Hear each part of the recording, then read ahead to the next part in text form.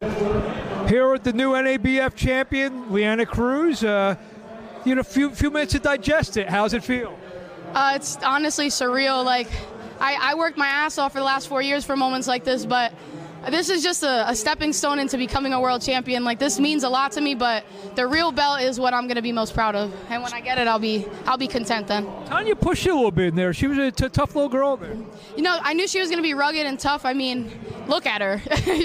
She not soft, but I have a lot of respect for her because she stepped in the ring with me and she pushed me and she challenged me. So I'm grateful to share the ring with an opponent like her.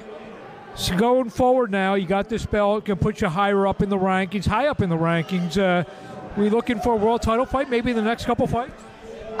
The goal is definitely summer 2024 to become a world champion. So this is just like a stepping stone. The next one, after I defend this, I will definitely be fighting for a world championship in 2024.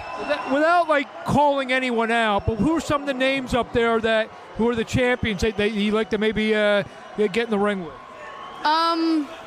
Honestly, I don't really know. I was focusing on 112, but I think right now the weight class I'm going to solidify in is 115 right now. But I mean, I believe the interim WBC is Adelaida Ruiz, and I'm ready for her. If we got to fight next week, I'm ready for her. I'll beat that bitch the fuck up.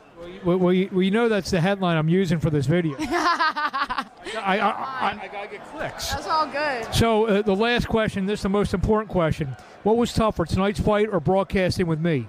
Broadcasting with you for sure. You make me a little nervous. Well, congratulations, LeAnna. It's been great to see your rise, and like you said, that's just tip of the iceberg. A lot more to come. 2024 is a championship year. Absolutely. Thank you so much. Congratulations. Thank you. Thank you. We're good. Oh my God.